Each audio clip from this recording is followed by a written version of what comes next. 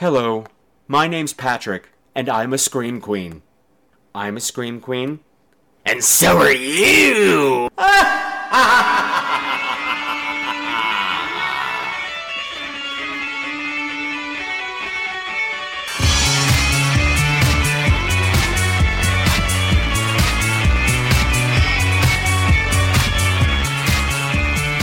Willkommen, bienvenue, welcome, come in, Screamers! Step right in, episode 11 of Scream Queens, the podcast where horror gets bent. I just stepped out of the shower.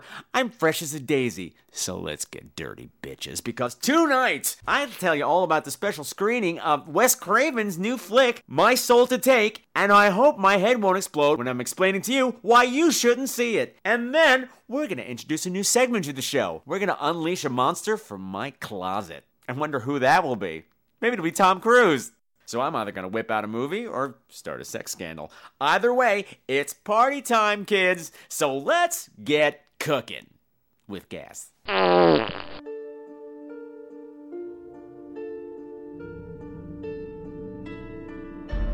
the darkness of a hot summer night in 1873, in the crowded tenements of Manhattan, Nicholas Ryan and his sister Mary were brutally murdered. The savage and bizarre nature of the crime was shocking, even for the notorious 5 Points district. The entire city held its breath in fear. The murderer was never found. Living Theatre presents the Lower East Side Murder Mystery, The Ryan Case, based on an actual, historical, unsolved murder, in which you take the role of detective, searching the bustling streets of modern-day Manhattan, scour dark alleys and seedy lairs to hunt down a host of dubious suspects, search for clues, unearth the truth, bring justice to the slain. Come live out the Lower East Side Murder Mystery every Saturday night at 6 p.m. all summer long. For more information or to order tickets, visit www.liveintheatre.com or call 212-780-4787. History couldn't catch this fiendish killer. Can you? Howdy everyone, this is Matt from DeadLantern.com's world-famous Splattercast. Now, when Jeff, DJ, Steve, and myself aren't discussing how Eisenstein's theory of dialectical montage provides a provocative counterbalance to the objective reality of Bazan's mise-en-scène in regards to George A. Romero's Night of the Living Dead, we're making horror movies. Our latest film is called Outpost Doom, and it's available right now for the low price of $10, including free shipping. Outpost Doom is a story of 2 escaped prisoners who find shelter inside an old barn while being hunted by a giant tentacled monster. Once inside, they find a group of survivors who slowly realize that they are being hunted by something far more deadly than the monster outside. The film is a throwback to murder mysteries and horror films of the 30s and 40s. Imagine 12 Little Indians with monsters. Eric from the Dark Hours podcast calls it, quote, Night of the Living Dead meets the Creeping Terror, unquote. So how do you get your hands on a glorious copy of this movie? Head on over to DeadLantern.com and order yours for the measly low price of $10, including that wonderful free shipping. DVD extras include deleted scenes, audio commentaries, and a documentary. Plus, you'll get a special handwritten note by none other than DJ himself. And if that doesn't entice you, consider this. Not only will you be helping to support indie filmmakers and a fellow podcast, but all proceeds go towards helping us make our newest film, Isabel, which is a gory slasher flick. So in effect, buying Outpost Doom makes you a de facto producer on our next film. How cool is that? Don't forget to visit DeadLantern.com to view a trailer for Outpost Doom and to purchase your very own copy. I thank you for your time, and we'll catch you on the Splattercast. Alright, so be sure to check out Outpost Doom from the guys over at the Dead Lantern Splattercast. And you know, Matt, who's on that commercial that just aired, he also hosts the Blackfoot Lounge podcast, which reviews 80s slasher movies. Even though they seem to hate everything that they review. And yeah, you might remember that that's the show where they keep making fun of me all the time. Picking on me and the show and Peaches Christ and all this other stuff. And I just wanted to say to Matt, listen, I hold no resentment against you for doing that. And, if you weren't so busy quoting Eisenstein's theory of suck my butt and everything, you might know that Agatha Christie's story is called 10 Little Indians, not 12, you illiterate fuck.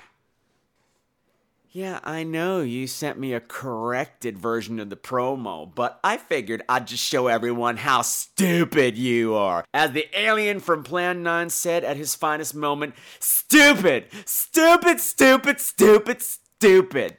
Oh, and thanks for the screener copy, you cheap bitch. You're a cheap bitch. Okay, well, enough about her. Let's talk about fun stuff. Mr. Bradford and I, we just got back from Sunday brunch like we people do, and I've had a few Bloody Marys, so my tongue is a bit loose. Shut up, I didn't mean it that way. Something I wanted to talk about.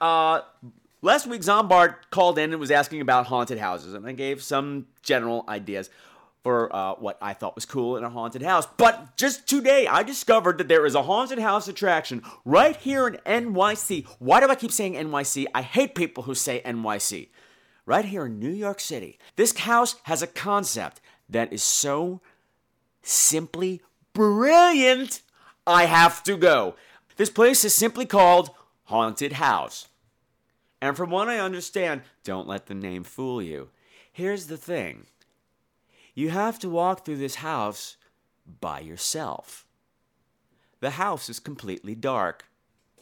You get a little teeny tiny pen light flashlight to guide your way along. And apparently, no one under 18 is permitted. You have to sign a waiver before they let you in. And you have to give them permission that they're going to touch you. Now, from what I'm reading from the reviews, it's supposed to be shit your pants scary. No one will really talk about what's going on inside either, but the reviews I was reading, apparently they give you a safety. Like, if you call safety, they'll let you out, but it seems like everybody that wrote reviews called safety. I have to go. I have to go. So if there are any New York City Scream Queens out there that want to go with me, let me know. Call the show, write the show, tweet me, whatever. I'm going to try to get a group together. Maybe some of the folks from the meetup group. Maybe some of my other Queenie friends. Mr. Brad ain't going to go. He's probably going to drop dead. But maybe he'll hold the camera for the interview afterwards. Who knows? But anyway, check them out at www.nychalloweenhauntedhouse.com. I can't wait. Now, on a more serious note, I did want to take a couple minutes and just talk about, well, I've been very upset by the rash of suicides. Suicides related to bullying of kids presumed to be gay. And a lot of that is based on my history. I know exactly where these kids are coming from. I was there. I thought about killing myself during my whole incident back in the 6th grade. And if you don't know what I'm talking about, go back and listen to episode 2. I talk about it during my review of the final. And I've decided that since tomorrow is National Coming Out Day, that I'm going to make it a point to finally add my voice to the It Gets Better project. Now, if you don't know what that is a project put together by Dan Savage, who writes the Savage Love column that's syndicated all around the country. And he's asked gay people to put together short videos that's being loaded up onto a special YouTube channel. Put out the message to these kids that you're not alone. And that we know things are hard right now. We've all been through it. But things are going to get better, a lot better. And there's help to be had out there. So hold on, baby. And it gets better. I don't know why I've waited for so long to do this, because the project struck home for me as soon as I heard of it. And I feel that if I don't contribute anything to it, I would be, I want to say betraying my community, but it's more than that. It's more like betraying myself. You know, if I had somebody back then that I could have talked to about what was going on, that would have been a huge help, but I didn't. And if I can help somebody, God damn it, I'm going to do it, because that's what Scream Queens do. Am I right or am I right? I'm right. And if you're interested in the finding out more about the It Gets Better project, or perhaps even contributing to it yourself, that would be awesome. I'm going to put a link to it in the show notes, so please go check that out. Okay? Okay. Alright, you know what? Enough of all these other people and other things. Let's get down to business. Let's talk about horror movies. And tonight's selection, as I said, is My Soul to Take by Wes Craven. I did want to take a quick moment to give a shout out to Holly from the New York City Horror Movies Meetup group who made the line extremely entertaining. You are sassy, you are funky, you are funny, and I had a great time hanging out with you. Therefore, you are the Scream Queen of the Week. Yay! Still no tiara for you. Nobody gets my tiara. One of these days, I'm going to crown a Scream Queen of the Week that's not from the New York City Horror Movie Meetups group, but, y'all are going to have to step up to the plate and start impressing my ass to get it. Now, I gotta say, when I saw the trailer for this, like a week ago, I said, why haven't I heard of this yet? What's going on? Oh, it's Wes Craven, how exciting. And I watched the trailer and I went, okay. But it's Wes Craven, and it's in 3D, so it's going to be fun, right? Well, thanks to George over at the New York City Horror Movie Meetup group, we got free passes for an advanced screening last night. And I said, oh, goody, I'm going to be the first in the block to see it and report it to all the people out there. And, oh, my God, do I have a lot to say. So, let's go to the trailer, shall we? Enjoy the calm before the storm. Now I lay me down to sleep. I pray the Lord my soul to keep. If I should die before I wake, I pray the Lord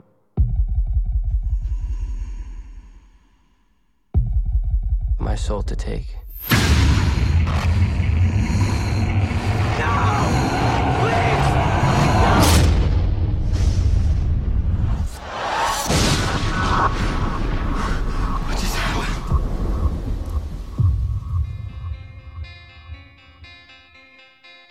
My name is Adam Hellerman, but everyone calls me Bug. I live in Riverton, Massachusetts, a small town notable for fishing, tourism, and the Riverton Ripper. The Ripper was killed 16 years ago today, the very night that 7 of us here were born. Some say we share more than just a birthday. They found Jay Chan in the river this morning. He's dead. Pray for our souls, Bug. He's coming. Hello? There's been no clue as to who this killer might be. If he was evil enough, somebody you thought was dead come back alive? Souls live on. Do you think the Ripper came back to take his revenge? What if his soul went into one of the 7 kids who were born the night he died? Bug? Pray for our souls, Bug. But which one? Do you know who your father was? Take a look in the mirror, Bug.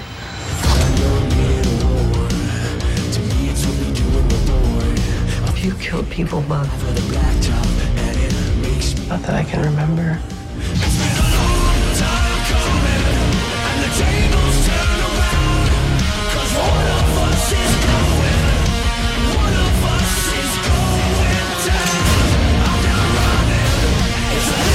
You want to mess with someone?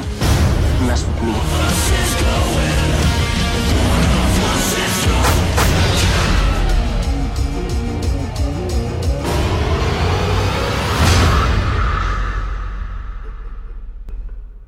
Alright, now before I get started, let me just say, for those of you who want to see the film, I'm not planning on spoiling it. I'm really going to try hard not to spoil it. The thing is, I don't think I can spoil it because I don't think I understood what went on. I mean, I do, but I don't because it's just an erratic, convoluted glop of... Well, okay, let's just talk about it. Let me see if I can summarize this plot. Okay, picture it. Sometime 16 years ago, we meet this father, this guy, this average dude, and he's building a rocking horse. And it turns out his wife is all expectant. She comes in, she's like, oh, I love you so much, baby, when you're coming to bed. Oh, I'm so scared of the Ripper. Turns out this town that they're living in has a serial killer running around. He's killed like 7 people or something. And naturally, everybody's concerned. So the wife toddles off to bed, and he's like, la, la, la, and he finds a knife on the floor, and he's like, oh my God, this is the Ripper's knife. Next thing you know, this dude is talking in like 95 different voices. He's got the spirit. He's like, got personalities coming out of every orifice in his body. And actually, this part was kind of impressive. And turns out he's the Ripper. Oh my God. And he's got multiple personalities. He's on the phone with his doctor. He's like, please help me, please help me, please help me. The doctor's like, I think you should tell your wife. And he's like, I can't. She don't know I'm crazy. Why is everybody Southern when I do this? It's Mr. Brad's influence. Not the point. Let's move on. Okay. So he's like, well, tell her anyway. So he goes, honey, wake up. I gotta tell you I'm crazy. Ah! She all dead and stuff. He's already killed her and doesn't remember doing it. Okay, blah, blah, blah. The police show up. He gets shot. And before he dies, he goes, I'll get you next time.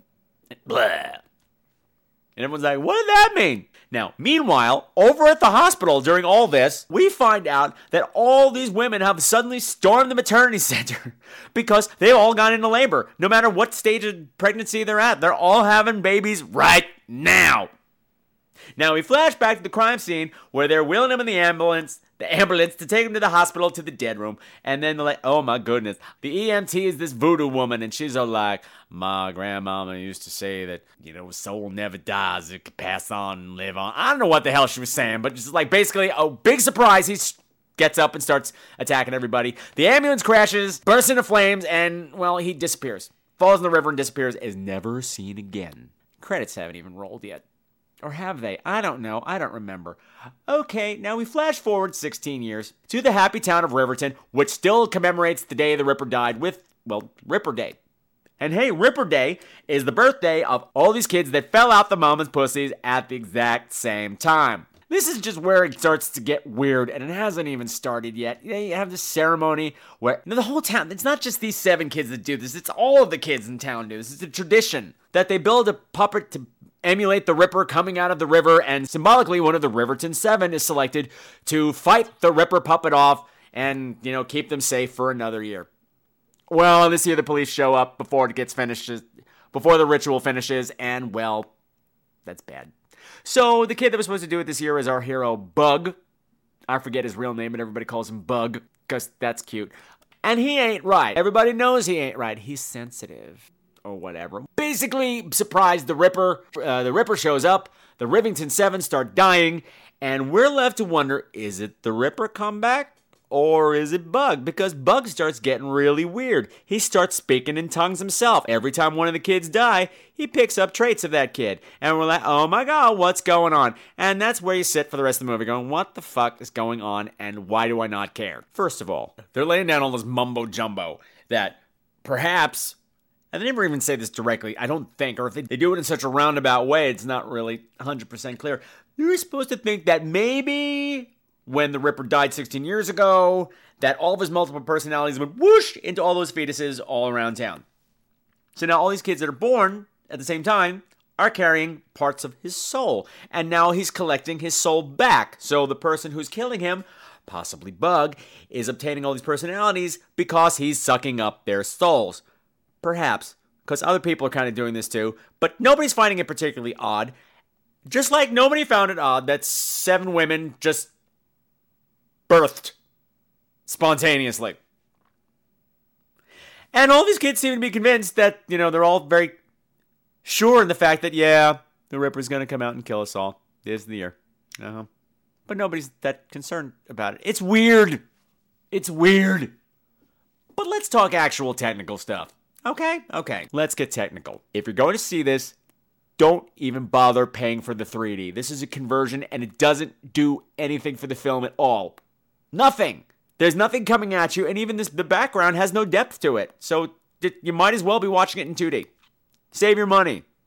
Save your money and don't see the movie, but I'm not there yet. Let's do the compliment sandwich. What's interesting with this film is that the teenagers in it are actually played by teenagers instead of 30-year-olds pretending to be freshmen in high school. Nightmare on Elm Street remake, I'm pointing at you. And this kind of was disconcerting for a while. I'm looking at them going, why is everybody 11 years old? And I'm like, oh, they're actually age appropriate. I see. That's novel. While this was neat, it also had some problems because they were teenage actors. And, those couple of years of experience, dude, it shows. It's hard to tell if the delivery's flat or the writing is stilted because it is. Every line's just come out and they just lay there and you're like, oh, that was awkward. To be perfectly honest, this whole thing felt like a Christopher Pike novel with bad words. Because let's be honest here, Wes has done this before. Am I right? Deadly Friend was an R.L. Stine novel, I think. Wasn't it? or Christopher Pike. They're interchangeable. You know what I mean. It was a teeny bopper novel that he made into an R-rated film. So there's precedent.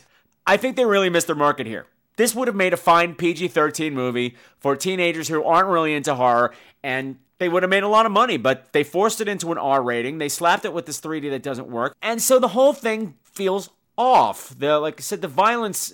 I didn't say it all. The violence in this is rather tame. It's too tame for an R, but it's too harsh for PG-13. The language is way too harsh for PG-13, but the whole story's just soft. The scares aren't hard enough.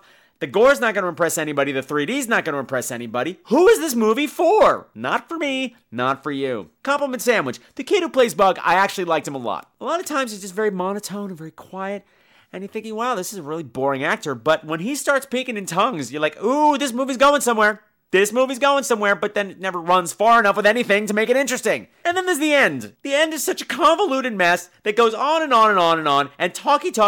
I'm going, was this the first draft? Did you shoot the first draft of this? Because this makes no sense. It was like it was written by junior high school kids and not Wes Craven. Maybe he's regressing. I don't know, but this is such a misfire. It might be interesting to watch on DVD just to say, wow, there was potential here, but it never achieved anything close to it. And the 3D, especially towards the end, becomes a burden. What does that mean? Well, during the climactic fight, chase, endless monologues, there's a lot of quick cut action. You know, pang, pang, pang, pang, pang with the camera moves. The problem being, it's in 3D now. It's been converted to 3D, and when you're doing quick cuts like that, every time you do that with 3D glasses on, it takes your eyes an extra couple of fractions of seconds to adjust. So a lot of times, I was just watching blurs for 30 seconds, fighting each other. I'm like, okay, the big black blurb is attacking the big blonde blurb, I think. And in the end, I didn't care. However, there's a reason for the gays out there to go see this. 2 words, Raul Esparza. Raul Esparza plays the killer dad at the beginning. Are you dying yet? Are you dying? Okay, straight people who are going, who the fuck is Raul Esparza? Raul Esparza is a Broadway golden boy. Broadway musical golden boy. The man could just be sitting in the audience for a show and he'll get a Tony Award for it. He can walk past the theater and then be like, here's your award. And the award for Best Pedestrian goes to Raul Esparza. Congratulations. So this is an odd bit of casting. He's good in it. He's really good, but I'm going, how'd this come out? Did you confuse Wes Craven with Stephen Sondheim? Because they're both really old and stuff. Anyway, there's not much else to say about this movie. Oh, by the way, no titties, straight boys. No titties. So there's really not a lot of reason to see it. Unless you have some teenager in your family that, one of those Twilight kids. Maybe kind of move them up into grown-up horror a bit. Oh! I burped. Now, I saw a review of this on, or a clip of a review of this on RottenTomatoes.com that said, possibly the worst thing that Wes Craven has ever done. I'm not going to say that this is good, but it's not that bad. It's not that bad, because Wes Craven also did The Hills Have Eyes Part 2. Has anybody seen that? That is a piece of shit. This is just a misfire. And I think my final review of the movie, I'm going to turn over to Frank, who, when exiting the theater, exclaimed, "My soul to take! More like my ass to take!" Well said, Frank. Well said. Dum, da-dum, da-da-da-da-da-da-da-da-dum, da-dum, da-da-da-da-da-da-da-da-dum, da-dum, da-da-da-da-da-da-da-da. Why haven't I told you? Oh, baby, I told every little star just how sweet I think you are. Why haven't I told you? Da-dum, da-da-da-da-da-da-da.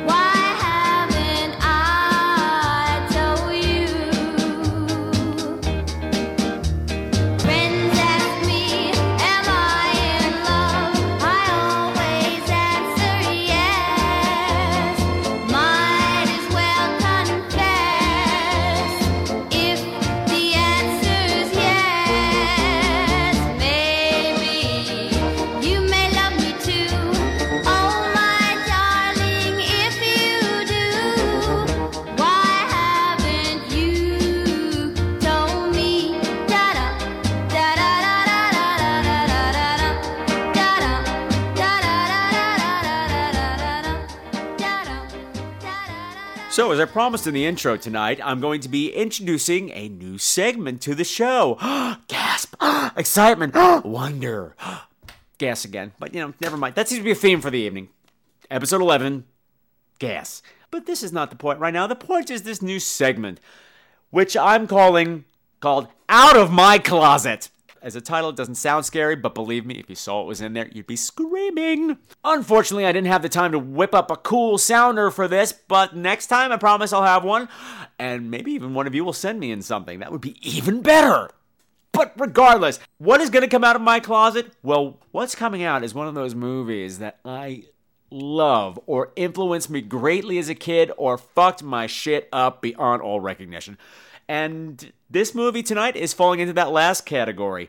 The movie tonight is called Brotherhood of Satan from 1971. This used to run all the time on TV when I was a kid, and it scared the living shit out of me. And my brother used to torture me with things from it. He would imitate parts of it and make me scream and cry and stuff, because that's what you do when you're 17 years older than a kid. You just make him cry as much as possible. Poor me. Up until last night, I had not seen this since I was maybe 7 years old. I remembered next to nothing. There were some images that scared the shit out of me that I remembered, but the plot, not so much. So I was kind of concerned that maybe this wasn't going to live up to my memory, or maybe I just feel like a fool for being scared of it in the first place. And yet, I have to make a confession here. There was a little part of me, the little boy still inside Patrick, and not in a dirty way, shut up. What I mean is, part of me was still scared as hell to see this movie again. So, yeah, this was very exciting. Let's take a listen to the trailer, shall we? Of course we shall. You ever say no? And if you do, I can't hear you, so who cares? There are things in heaven and on earth beyond the comprehension of man. Call them what you will. The occult, witchcraft. Satan! Behold thy supplicants! Devil worship.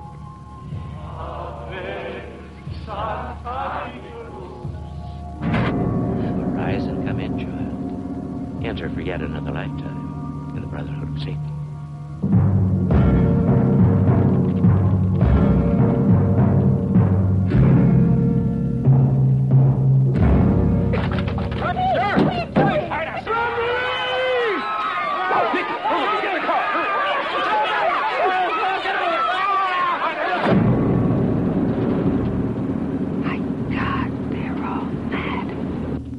Some power, something, has prevented anybody from getting in or out of Hillsborough for the last 3 days. 26 people slaughtered in a little over 72 hours. 6 families wiped out. All those kids missing. A story of contemporary family witchcraft in California. Witches, black artisans, celebrants of the Black Mass. Each missing child was in a specific age group from 6 to 9. Come in, children.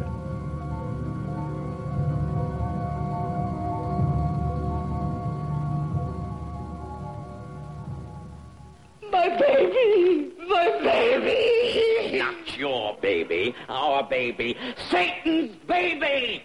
The Black Mass, the blood sacrifice, the unholy ritual.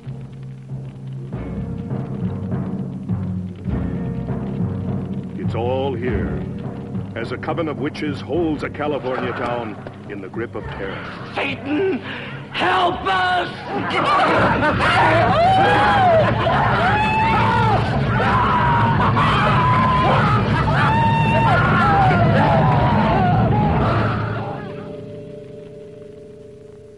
Okay, that's the Brotherhood of Satan. Well, after watching it, I discovered, while not as scary as I remembered, it's still pretty fucking freaky. And in choosing this movie to review, I learned something about myself. Now, this past February on the Drunken Zombie Show, that was Patrick History Month. I sent them a whole bunch of my favorite movies to review. One of the movies that I sent them to review was Satan's Cheerleaders. And I discovered whenever I was trying to write them about Satan's Cheerleaders, I always mistyped it wrong. I always typed in Stan's Cheerleaders, which is a whole different movie that I would also want to see. I find I still have this problem.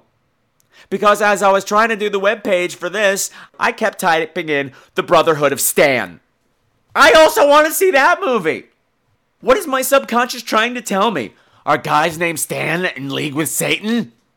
That makes Mr. Roper make a lot more sense.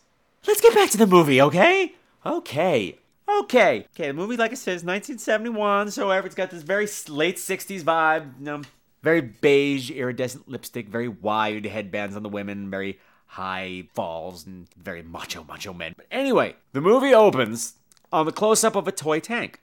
And it's, a mechanical toy tank, and it's spinning around, the lights are flashing, and it's pew, pew, pew, pew, pew, pew, pew, pew, pew, pew, pew. Now, in the next shot, it's like it's as if the camera is sitting in the driver's seat of a car, station wagon, looking at the window, as the car is being crushed by an actual tank. And you're not seeing any of the people inside, but you're hearing them. You're hearing Daddy like, I can't get this door open. Good Lord, the door won't open. Mom's like, we have to get out. We have to get out, protect the children. And the kid's like, we're gonna die. And basically for the next minute or so, you're hearing this family being crushed by a tank in their station wagon. And what's pretty awesome is that the tank drives over them once, and he turns around, hears the kid still screaming, and backs over the fucking thing again. And you're like, okay, what just happened? Then out of the wreck of the car comes a little kid in a cowboy hat and cowboy boots. Very Village People, 10 years before the Village People, very fashion forward. Not a scratch on him. Who picks up his toy tank and walks away. Full-size tank, nowhere to be found. And waiting for him in the hills is 3 or 4 other creepy little kids, just standing there in silence like creepy little kids do. Little blonde girl with a music box, which starts to play as the credits roll. Okay, for a way to open up a movie, this was fucked up. This was fucked up right here. I'm like, okay, what the fuck just happened? Well, we don't get an answer for a long time. Actually, we never really get an answer, but that's not the point right now either. Let me get into the story here. Now, we open up on a birthday party, and we meet our main characters. It's this widowed 60s studly man named Ben and his hot, buxom, blonde girlfriend Nikki, and she is smoking in this bikini that she's wearing in this opening scene. Let me tell you, boys, even I wanted a titty fucker. Not the point right now. And they're having a birthday party for his daughter, KT. Not Katie, KT. Like the Sunshine Band, but without the C, but a T. I'm off topic. Anyway, after the birthday party, they go to the beach and they make out for a really long time. And I'm enjoying it because you can kind of see up Daddy Ben's shorts very far. You don't see anything, but it was just the possibility that you might that was exciting. And straight guys, like I said, this girl's body is rocking. She's a total MILF. What would be the acronym for that? Mom that gay men like to fuck. I don't know, I can't spell. Anyway, now they get in the car and they're driving. Where they're going, we don't know. Nobody's really said anything yet. This is where I started to worry because the scene in the car has no dialogue. It's just them driving, listening to music. And it goes on for about 87 minutes. I kept thinking, are they ever going to talk? But no, it's just all this music.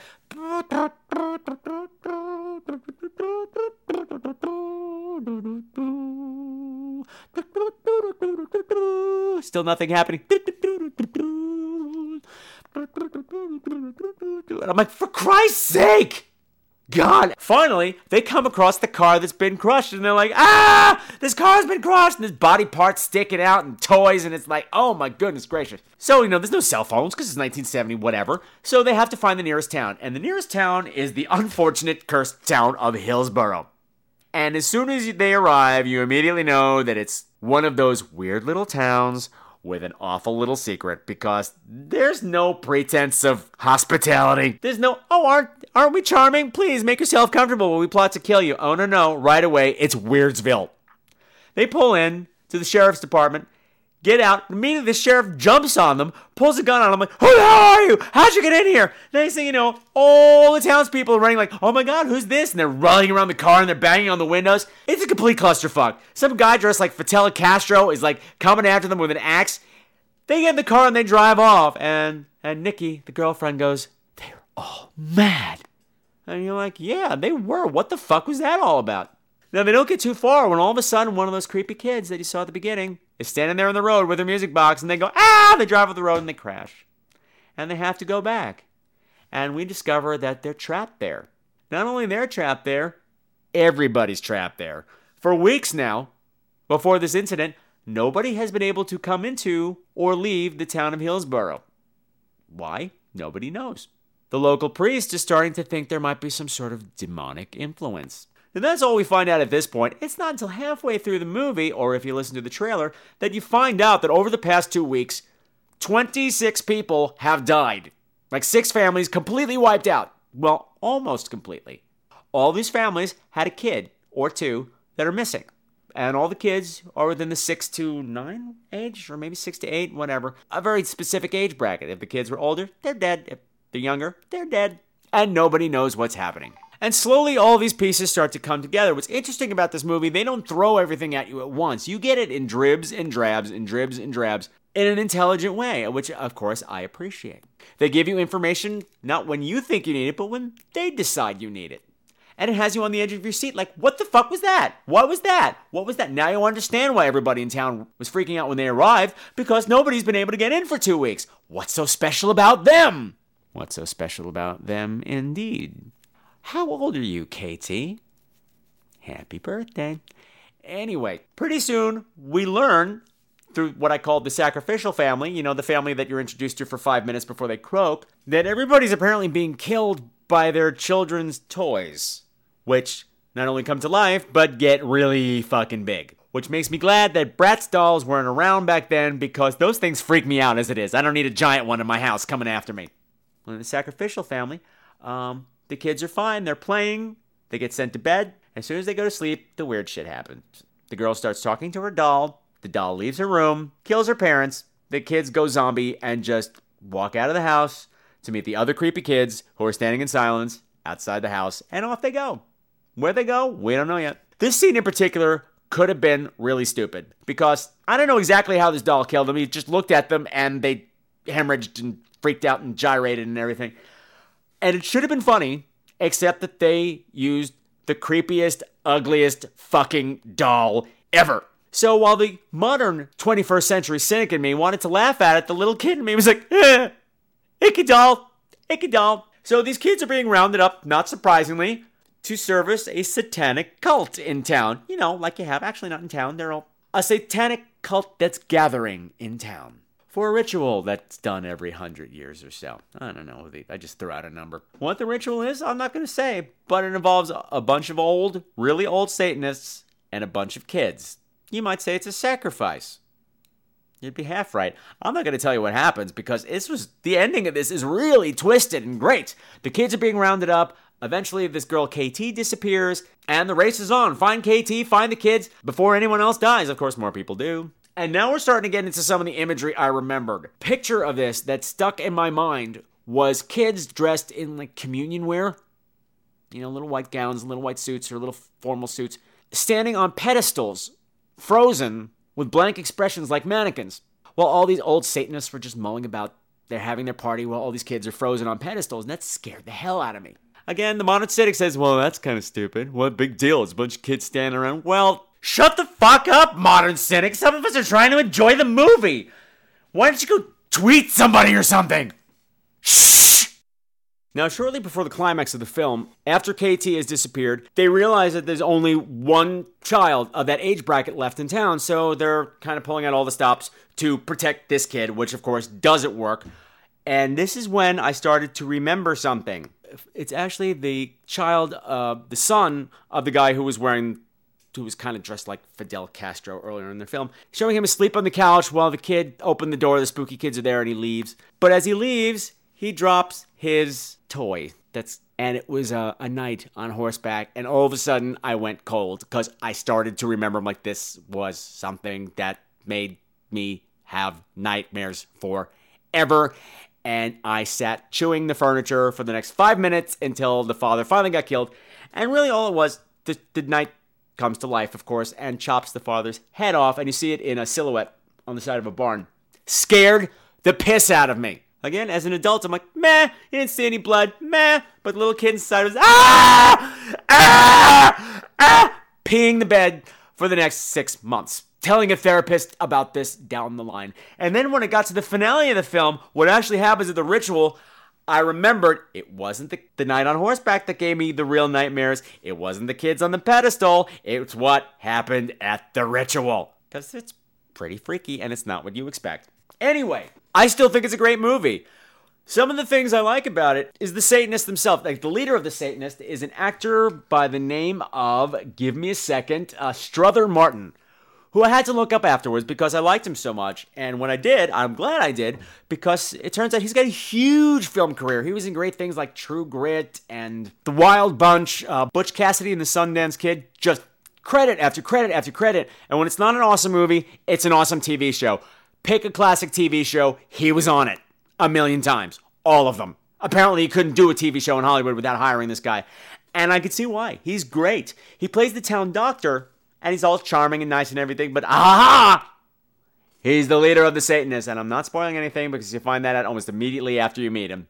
And what I liked about him was that his Satanist leader was really quiet. Normally, when you see a Satanist ritual in the movies, it's always, "Oh, Lord Satan, you come down upon me and slay my enemies," and yelling and screaming and theatrics. But this guy was all really quiet. Yes, rise, my child, and be welcomed into the Brotherhood of Satan. Just very, very casual.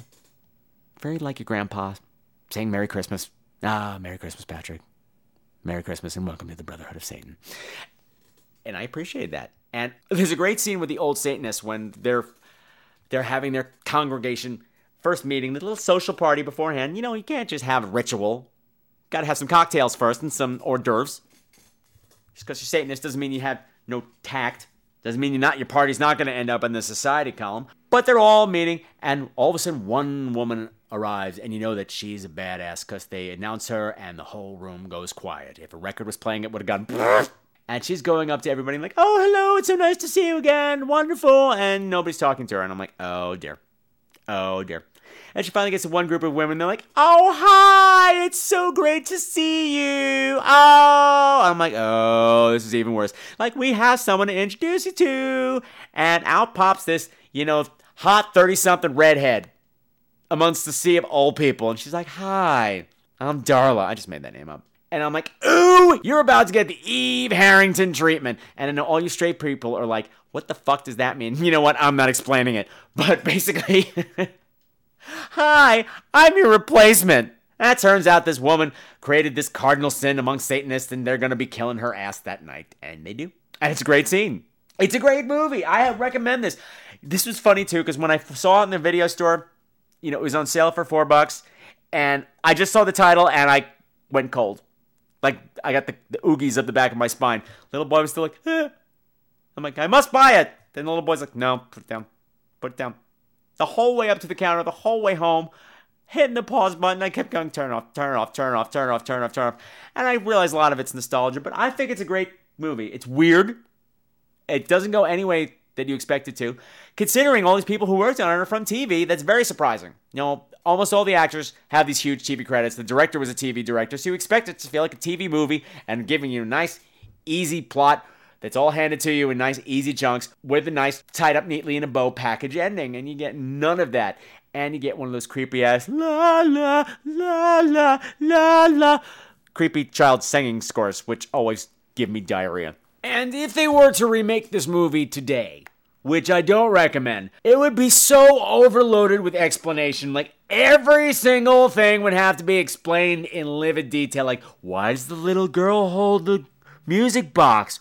Why the toys? Why this town? What's with that fucked up birthday cake? What happened at the end? Oh, why did they know that girl was coming? Oh, I bet she'd have to have some kind of relationship. She's really the daughter of one of the Satanists. And all that bullshit, and none of that's there. What doesn't need to be explained is not explained, and by not explaining it, it's scarier. You don't like it? Fuck you! To the Brotherhood of Satan, I give this a huge recommend. And you know that cute thing I do when I usually tie the music in between sections to the movie in some really clever way? Well, this one has some instructions to it, because it's not really about the Brotherhood of Satan at all, but I keep finding myself singing this song and sticking the words Brotherhood of Satan into the title of the song when it comes up in the chorus. So feel free to do so when it comes around. Do it or I'll kill you!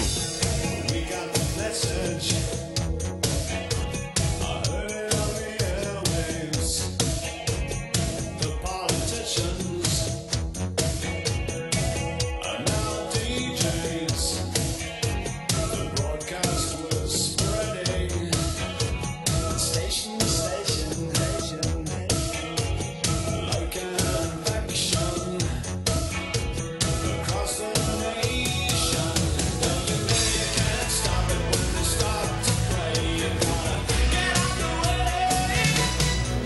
Brotherhood of Satan.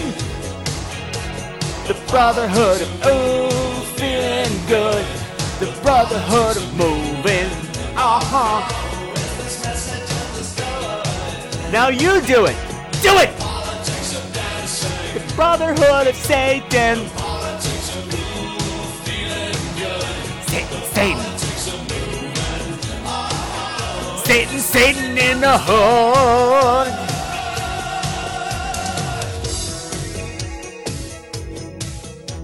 Hey, Patrick. Little Mikey, yet again. Hey, Mikey. And took in another double shot of Scream Queens. That's with a Z. Damn right. And it was episode 7 and 8, so yet again behind. Oh, well. You're getting there, baby. You're getting there. You know, Tootie, not supposed to be told story, but told story regardless. You know what? I don't care how tough of a guy you are. Hell, macho dudes like myself, you don't just go around waving kitty litter scoopers at them. Because you know what? Cats, they're adorable, okay? I'm going to say it. Cats are cute. But you know what? The negative nature of cats have to come out somewhere. So it's either through hairballs or really smelly fucking shits. And that's why kitty litter scooping scoops, they can probably be used as street-legal lethal weapons. That's just terrifying. I'm sorry. Anybody that doesn't fear that, they don't know the nature of fear itself. It's the truth. And wow, in these 2 episodes alone, you really took a bullet for us, man, with your coverage on the 2 Fangoria Film Festival. Yeah. Although, I do have to say this about Dark House. Or wait, no, it wasn't Dark House. I forget what film it was in reference to. Pig Hunt. But you know what? Every news media organization out there, no matter what one it is, they have covert photos of you, me, everybody masturbating. I mean, they have file photos of that everywhere. So you know what? That's your abject lesson, listeners. Don't fuck up, because somewhere out there, your local or international news outlet is going to pull that photo of you wanking or flicking the magic bean, and it's just going to be all over the damn place. All right? So keep your shit straight, people, okay? And as for Pig Hunt and your title faux pas, or at least Brad's title faux pas, by the way, hi again, Brad. Big cunt. I will say this. Any movie starring China Doll, it should automatically be given the alternative title of Big Cunt. You guys see what I mean? And honestly, to the bonus content of ordering a deluxe version of Spirit Camp, you know what? Knowing my luck, if I send out the money and got the signed panties, it would be the panties that were intentionally men-seed in. Yeah. Ew! Not exactly a collector's item I'd be all that interested in. But anyways, Patrick, as always, a fun time was had by me, Metal Mikey, the Metal Mikey, not somebody pretending to be him or Rebel Mikey. His name. And a great time was had by me listening to Scream Queens. Keep it up, and I can't wait to catch up again. Yeah, because that's going to happen totally. Take it easy, Patrick, and I'll catch you later, all right? Bye. Okay, did I watch a masturbation movie and not remember it? What are you talking about? What, flicking the magic bean? I never flick my magic bean. I plant it in the garden, and beanstalks grow out of it. What are you talking about? You know what? I don't know. I don't want to know what you're talking about. Solid advice, ladies and gentlemen, from the Metal Mikey. Don't masturbate to the spy satellites. Although, you know, I have a dream that someday people's minds will be open enough that a picture of somebody spanking it or flicking it or eating it or doing whatever to it, getting down with it, or just getting funky with somebody. When pictures of those show up, it's not going to be a big deal. It'll just be like, wow, that's a human being doing what human beings do. And then we'll all join hands and sing, Hands Across America. Hands that we used to play with ourselves. I'll stop singing now. It's too early in the morning. Anyway, thanks for calling in, Mikey. You're awesome. Oh, hello. My name is Conchita Hassenpfeffer, and I'm calling today to talk to you about this scary movie I just saw at the movie theater place. Okay, see, my husband said, oh, Conchita, there's a new Walt Disney movie out. Do you want to go? And I said, oh, yes, I do, because I love the Walt Disney movie shows. And so we go, and it's a movie called Secretariat. And I'm like, oh, boy, it's about office work, and I love typing and stuff, so I was excited. But then the movie stops, and it's a terrible monster movie. See, because it's all about this monster. It's played by Sarah Jessica Parker.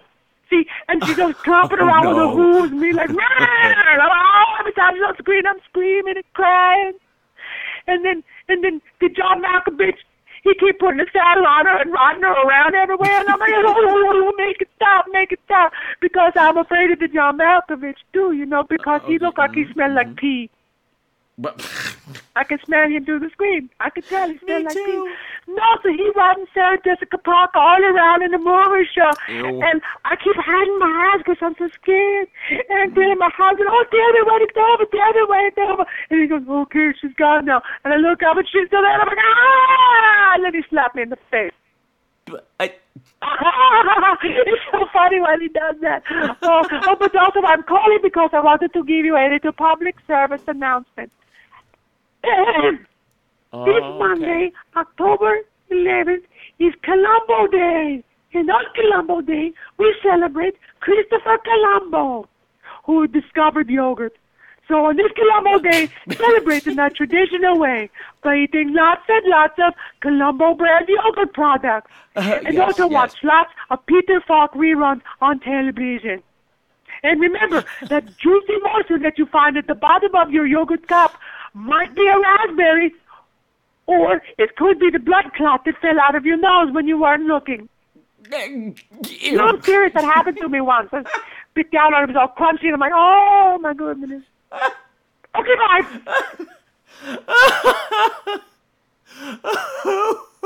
Well, thank you, Ms. Hassenbeer, for calling in again. Yes, that's a memorable way to commemorate the holiday. Yes, I'll definitely look out for that when I eat my yogurt, that I don't drop a big blood booger into it. Yeah, I'm afraid of Sarah Jessica Parker, too. That bitch scares the hell out of me. Man, I got so much dirt on her that I can't share with you guys on the airwaves because I'll get hunted down and murdered. But you know what I hate about her? You know what I hate about her is the style that she introduced to everybody this summer, because I'm sure it came from her. Those fucking shoes that all the ladies are wearing that look like, you know, Roman gladiator warrior shoes. And I'm guessing she wore them in Sex and the City, too, because they look like something you'd be tromping around in the desert with. You know, on some girls, they look good if you have nice, pedicured, pretty feet. But I'm sorry, I keep getting stuck on the subway surrounded by all these women with, like, big, horrible moose feet, you know? And they got, like, either they got all these mushed up toes because the dances and their ex-dances from the ballet, and they got all these fucked up toes that look like a big, you know, blooming onion from the Outback Steakhouse hanging out the end of their shoe, or they got some hoof hanging out, like all the dirt from tromping around the city caught up under their nails. I don't want to see them. Fuck you, Sarah Jessica Parker. Fuck your hooves, and fuck you for sucking the soul out of Matthew Broderick. Allegedly. Gotta cover my ass. Okay, so there's no other voicemail this week. I discovered a couple of days ago that the voicemail line is down for some reason. Where Mr. Brad is working diligently on it, and I hope to have it up soon. So please be patient. It's not a show without a call from Zombard. Are you out there, Zombard? Won't you call in, Mr. Zombard? Won't you call in? I'm sitting by the phone. Wait, did I just say I wasn't singing anymore? I lied to you. Okay. I also just wanted to thank Robert Best out there, author Robert Best, author of the Lakewood Memorial Zombie Trilogy novels, for just all those encouraging tweets all week long about how this show's the best horror podcast out there. One of them, anyway. I'm honored, and I still go every time I see them, and then retweet them like crazy. So I'm sorry to say that I forgot to mention this last time, but on the Turner Movie Classics channel for the entire month of October, on Friday night, starting at 8 o'clock Eastern Time, Lord knows what other times, they're screening four movie marathon chunks of classic Hammer House of Horror movies. So it's been great. Like I told you, I cut my teeth on these with my brother when I was a wee little lad. And first weekend was 4 back-to-back Christopher Lee Dracula movies. And it was really fun to watch. It was really nostalgic, and they turned out to be really well-made movies. And I feel really cool for watching them. So please, set your DVRs. All kinds of cool stuff coming down the pike there. Oh, and I had some people asking me on Twitter, what's Chain Letter? Which is a movie I mentioned a couple of weeks ago, and I was saying there was a glut of movies coming into the theaters this month. They said, we haven't heard of that one. And I said, I don't know much about it either. I've just seen posters for it on the subway. So I went and I watched the trailer. And the first thing the trailer said was, a new thriller from the mind of Deon Taylor. Like, I was supposed to know who that is. I'm like, who the fuck is Deon Taylor? I've never heard of him. And the other person who does that from the mind of is M. Night Shyamalan. So already this is not boding well with me. And it's a slasher movie, about breaking a chain letter, and, the kids get killed who break it.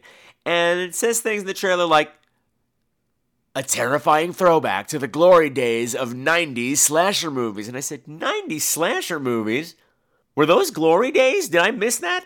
What movies are you thinking about here? Urban Legend? I Still Know What You Did Last Summer? These were not salad days, as far as scary movie goes. So I did a little IMDbing, and I discovered that Deon Taylor is responsible for torturing me with Dead Tone. Yeah, remember that a couple of weeks ago in The Crapshoot, the movie that had me so mad I was screaming into the microphone? Okay, that doesn't really narrow it down, but I did not enjoy that film. And it turns out, apparently this one's even worse. The reviews are awful, but this movie's even older than Dead Tone. That movie sat on the shelf for 2 years. Apparently this has been shitting there? Yeah, shitting there for 5 years. This movie was made before Dead Tone. So it's apparently a huge piece of shit. So don't go. If you're thinking about going, please don't go into the theater. Stay home. Watch the Hammer House of Horrors. They're good for you. So I think that about wraps it up for this week. Hey, you guys really did a good job. You apparently annoyed Brian from Drunken Zombie enough that he's finally got his movie to watch and come and review with me. So if you want to play along at home, we're going to be watching Hellbent, the 2002 gay slasher movie. Let's see how Straight Boy does with that one, huh? And in the meantime, if you want to get in touch with me, you can call me on my hopefully functioning voicemail, hopefully soon-to-be-functioning voicemail at 347-767-3509. You can write me at crew@screamqueens.com. You can tweet me on the Twitter. You can like me on the Facebook, and you can just be the coolest listeners ever. So until next time, continue to rock the world of those around you. Oh, and have a great Columbus Day weekend. Yay, 3-day weekends. Except please, just stay out of cabins in the woods. Stay away from summer camps. Stay away from cannibal hillbillies, killer piranha, or demonically infested farm animals. And remember, as my grandmama used to say, Yeah, Columbus might have discovered America, but he still couldn't find my G-spot. Bye! I go hunting for witches. Heads are going to roll. Some of the music for tonight's program has been provided by Mavio's Music Service. Check them out at music.mavio.com, bitches!